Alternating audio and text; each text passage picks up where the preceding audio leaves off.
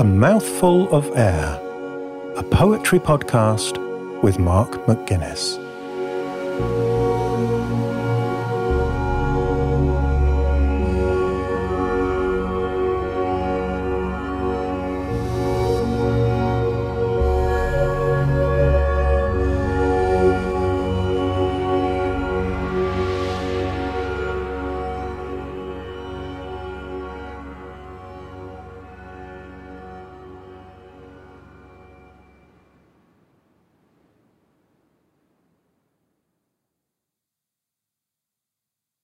It Sifts from Leaden Sieves by Emily Dickinson. It sifts from leaden sieves. It powders all the wood. It fills with alabaster wool the wrinkles of the road. It makes an even face of mountain and of plain. Unbroken forehead from the east unto the east again. It reaches to the fence. It wraps it rail by rail, till it is lost in fleeces. It flings a crystal veil on stump and stack and stem. The summer's empty room. Acres of seams where harvests were, recordless but for them. It ruffles wrists of posts, as ankles of a queen, then stills its artisans like ghosts, denying they have been.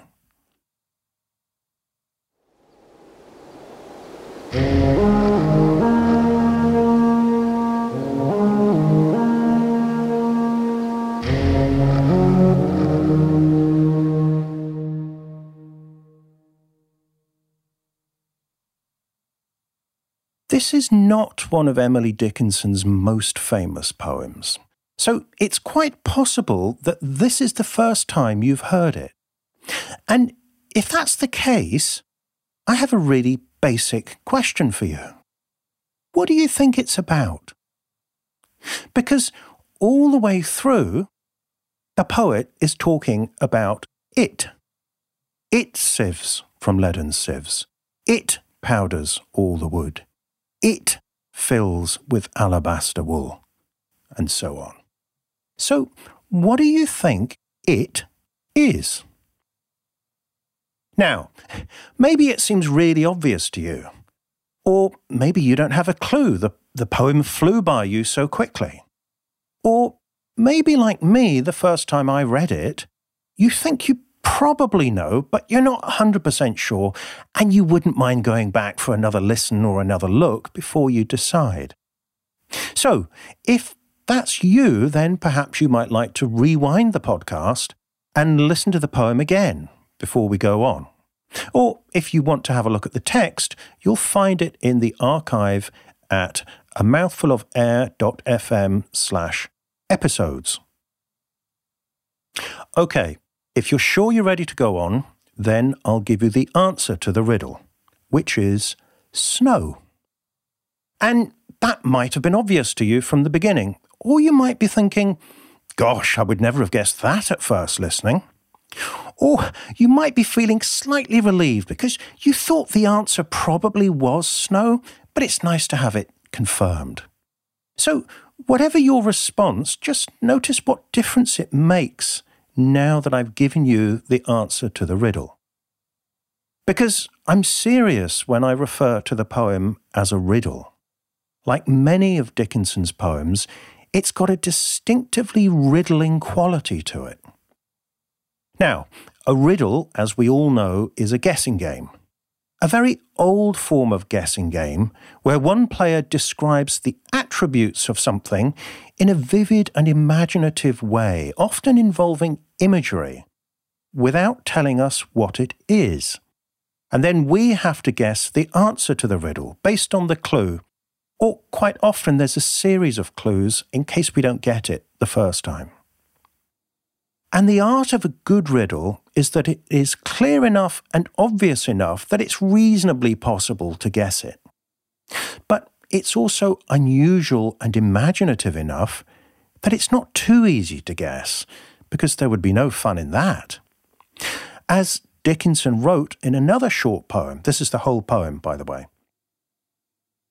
The riddle we can guess, we speedily despise. Not anything is stale so long as yesterday's surprise. Now, there's a very interesting book about the nature of poetry called Roots of the Lyric by Andrew Welsh, an American professor, and it was published by Princeton University Press in 1978. As the title suggests, it focuses on lyric poetry, which is the kind of poetry we're most used to reading these days. Probably the easiest way of defining it is to contrast it with epic poetry, which was long stories about monsters and dragons and heroes and so on, and dramatic poetry, where the verse is spoken aloud as part of a dramatic performance, like the ancient Greek theatre or the Elizabethan theatre, exemplified by Shakespeare. These days, most poets don't write epic or dramatic poetry. They focus on the lyric.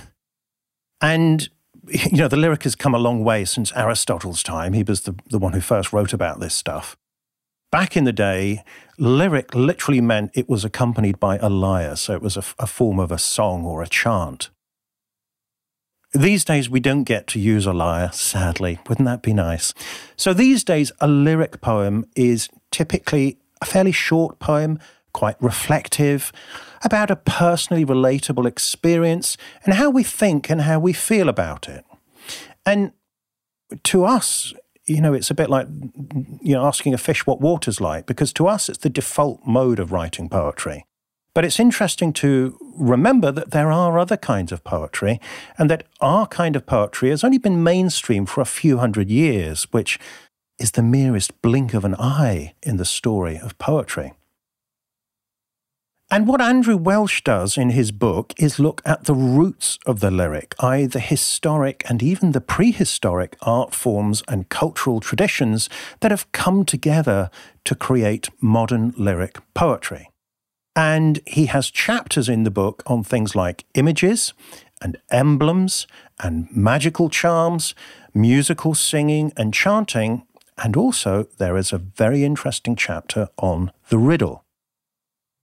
Welsh points out that many riddles involve vivid mental imagery, so that they are close cousins of poetic devices such as metaphor and simile.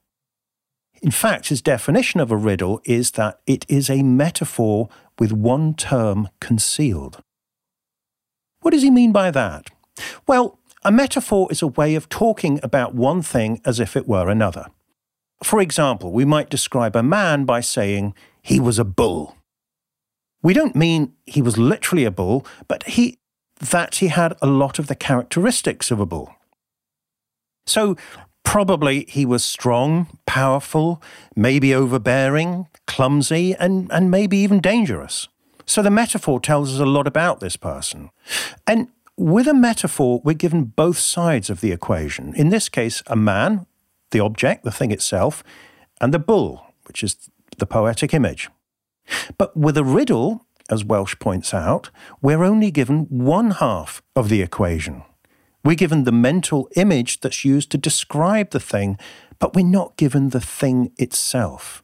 Because the thing itself is what we have to guess, the answer to the riddle.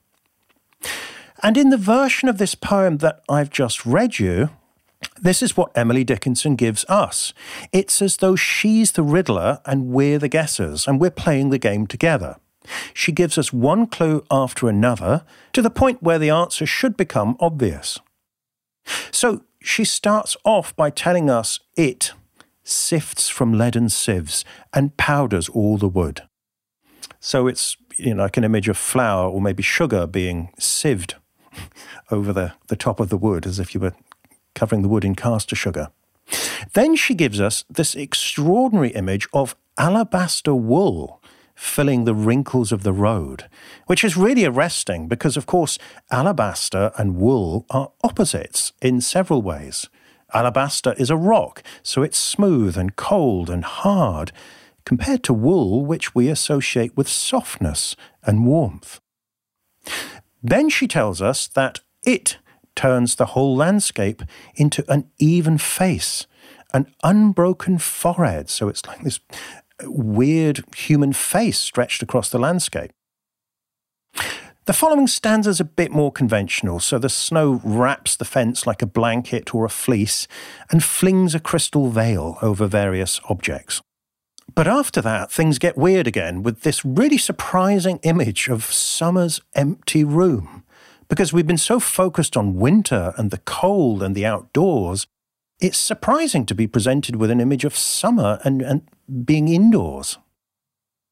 And then we have those seams where harvests were, which I'm guessing is the snow making visible the furrows in the field, which then act as a kind of record, a bit like an accountant's ledger, of the previous summer's harvest. And just as we've started to get our heads around all of that, Dickinson changes the channel again, and we're staring at an image of a queen with ruffles, which are ornamental frills made of cotton or silk, at her wrists and ankles. As a way of describing the appearance of snow on post, I assume it's at the top of the post, like the wrist of the post. Then we get one final bit of mischief from the poet when she says that the snow stills its artisans like ghosts, denying they have been. I mean, this is the first time she's mentioned any artisans, so there's no need to make them still as ghosts, and certainly not to deny that they have been. I mean, we're left blinking at the spectacle of being told something's disappearing before we're even aware that it's supposed to exist. It feels a bit like the poetic equivalent of the Indian rope trick, where the performer climbs the rope into the sky and then pulls it up after themselves.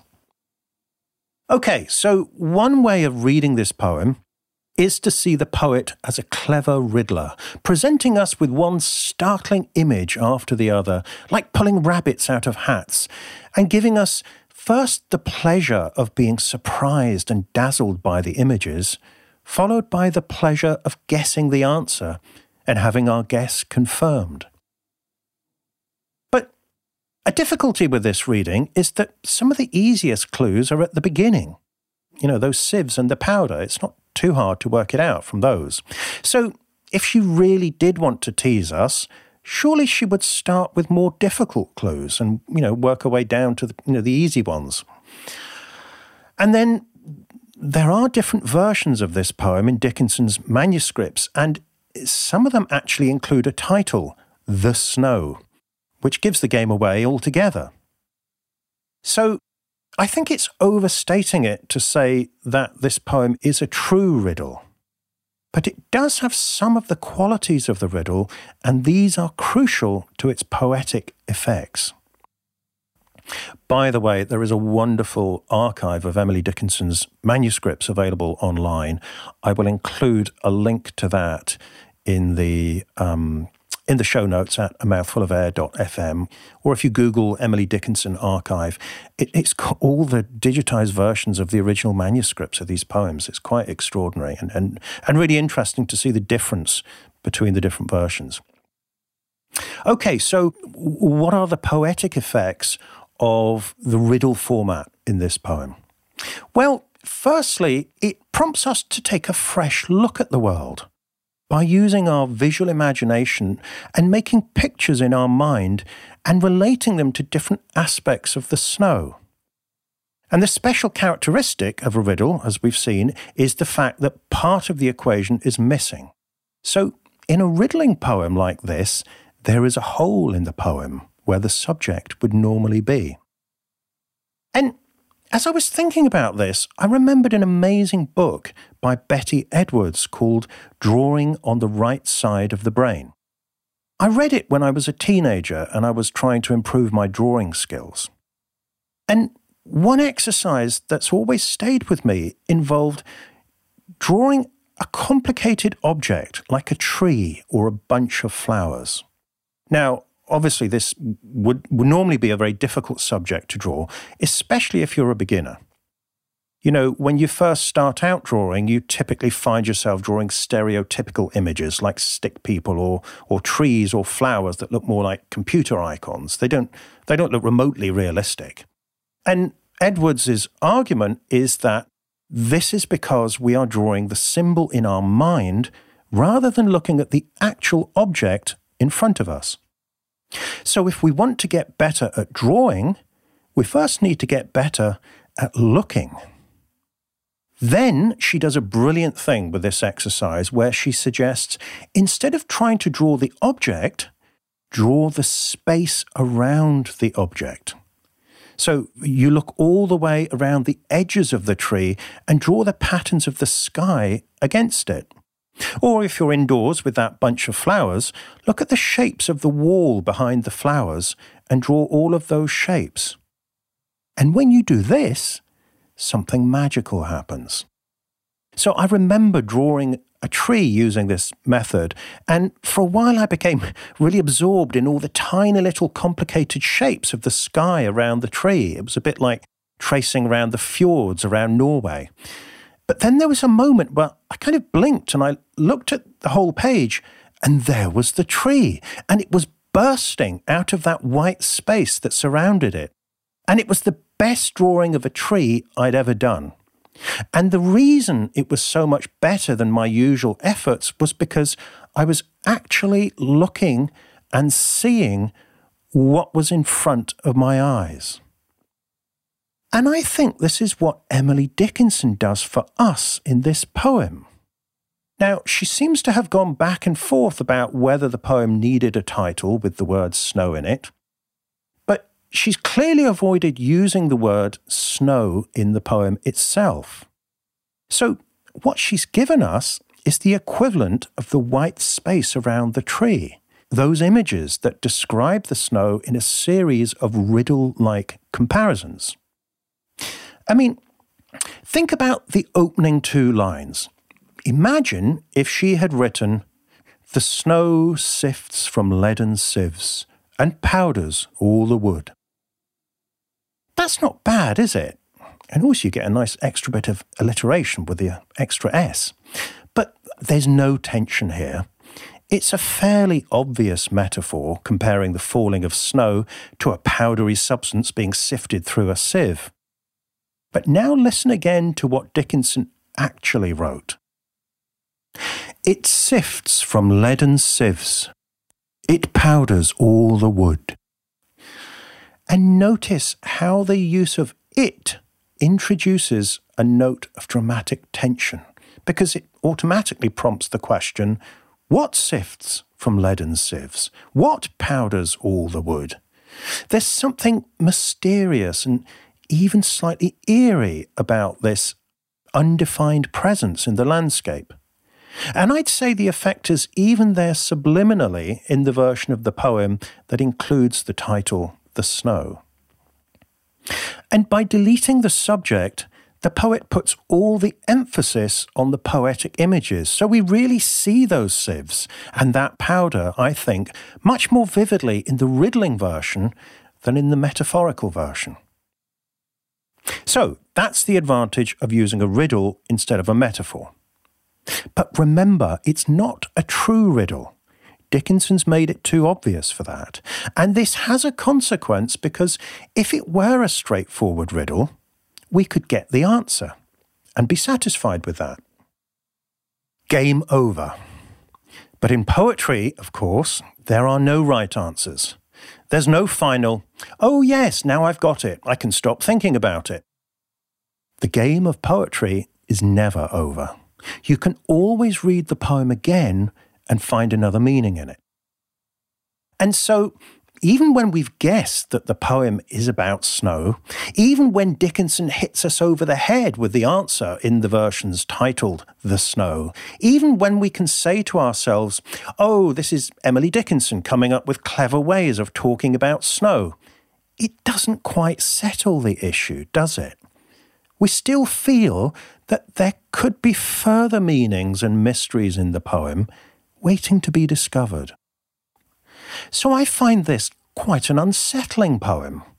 It prompts us to look for an answer, to get a right answer, but then it kind of undercuts the idea that there is a right answer. And Dickinson doesn't really make much effort to accommodate us and make all of this easy.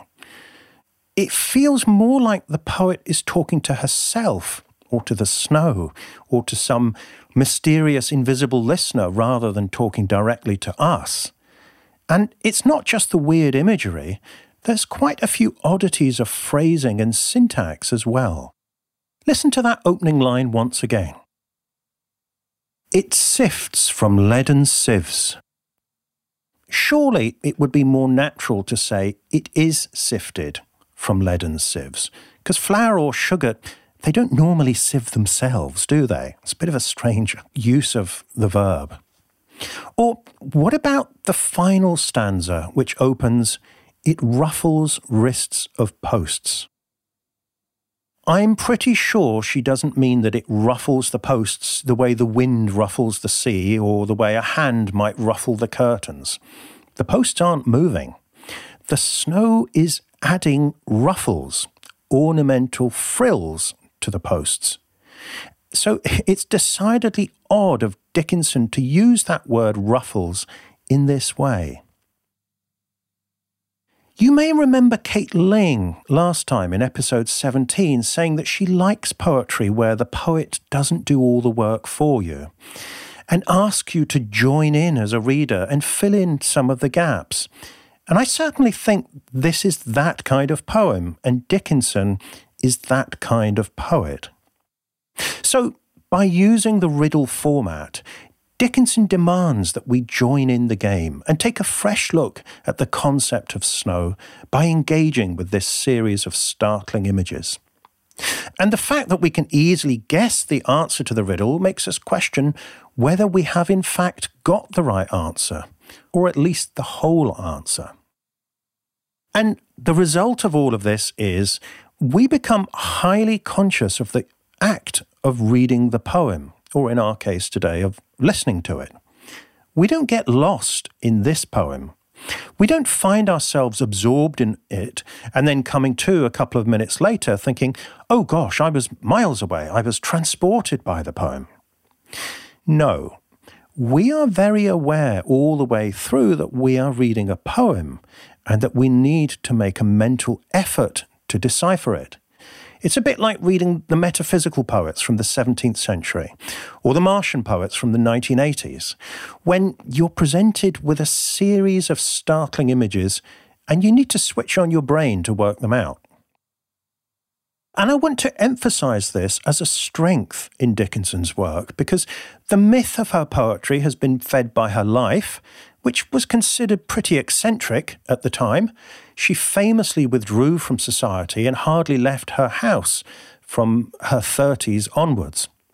And of course, there's also the elemental power of particularly some of her most famous poems, where there's a lot of religious and natural and existential themes.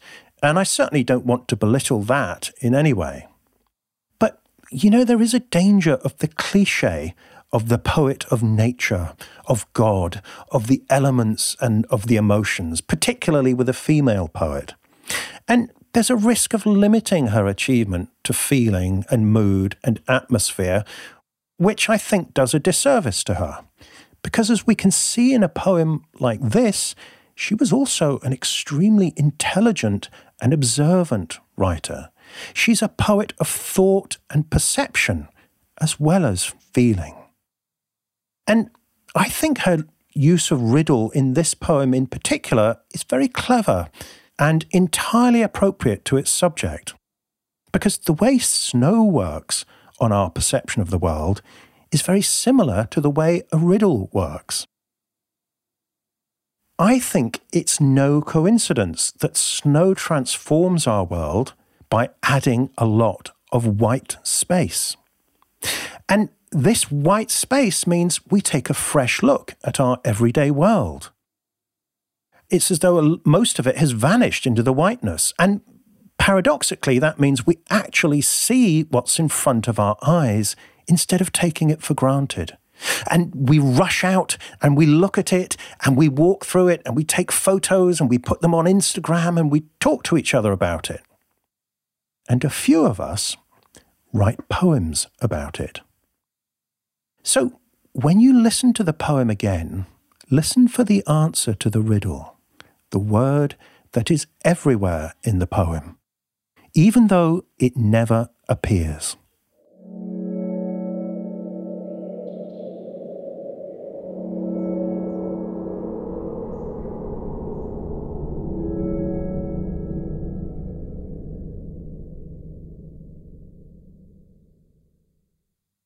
It's Sifts from Leaden Sieves by Emily Dickinson.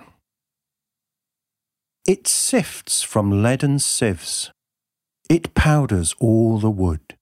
It fills with alabaster wool the wrinkles of the road. It makes an even face of mountain and of plain.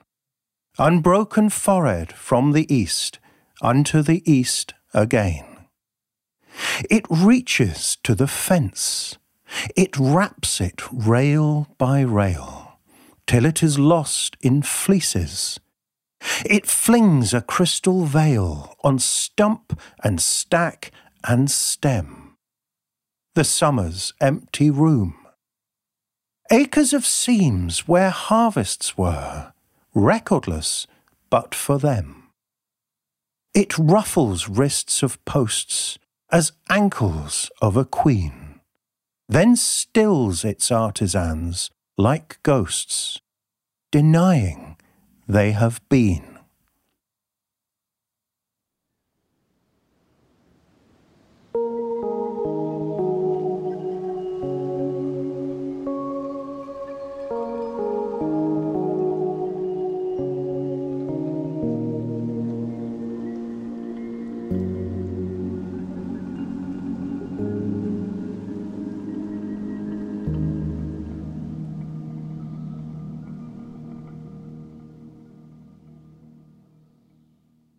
Emily Dickinson was an American poet who was born in 1830 and died in 1886. She lived for almost her entire life in the family home in Amherst, Massachusetts. She gained a reputation for eccentricity by rarely leaving the house or even coming down to meet visitors. Her friendships were conducted mainly via her extensive correspondence. During her lifetime, only a handful of her poems were published in a heavily edited format. But after her death, hundreds of poems were discovered by her sister Lavinia. Eventually, her entire corpus of almost 1,800 poems was published and has established her as one of America's greatest poets.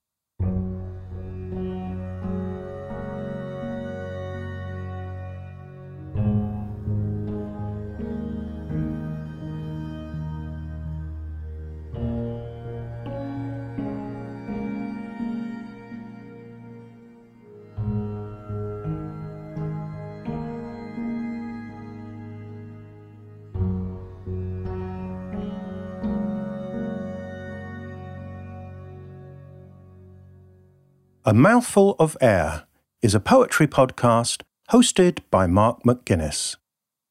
New episodes are released every other Tuesday. If you enjoy the show and you'd like to help me reach more poetry lovers, you can do this by telling a friend about it or by taking a few seconds to leave a rating or even a brief review on Apple Podcasts. If you would like a full transcript of every episode sent to you via email, including the poem text, you can sign up for this at amouthfulofair.fm/subscribe. If you'd like to follow the show on social media, you can find all the links as well as a full episode archive at amouthfulofair.fm. The music and soundscapes for the show are created by Javier Whaler. Sound production is by Breaking Waves, and visual identity by Irene Hoffman. A Mouthful of Air is produced by the 21st Century Creative. with support from Arts Council England via a National Lottery Project grant. Thank you for listening. I'll be back soon with another poem.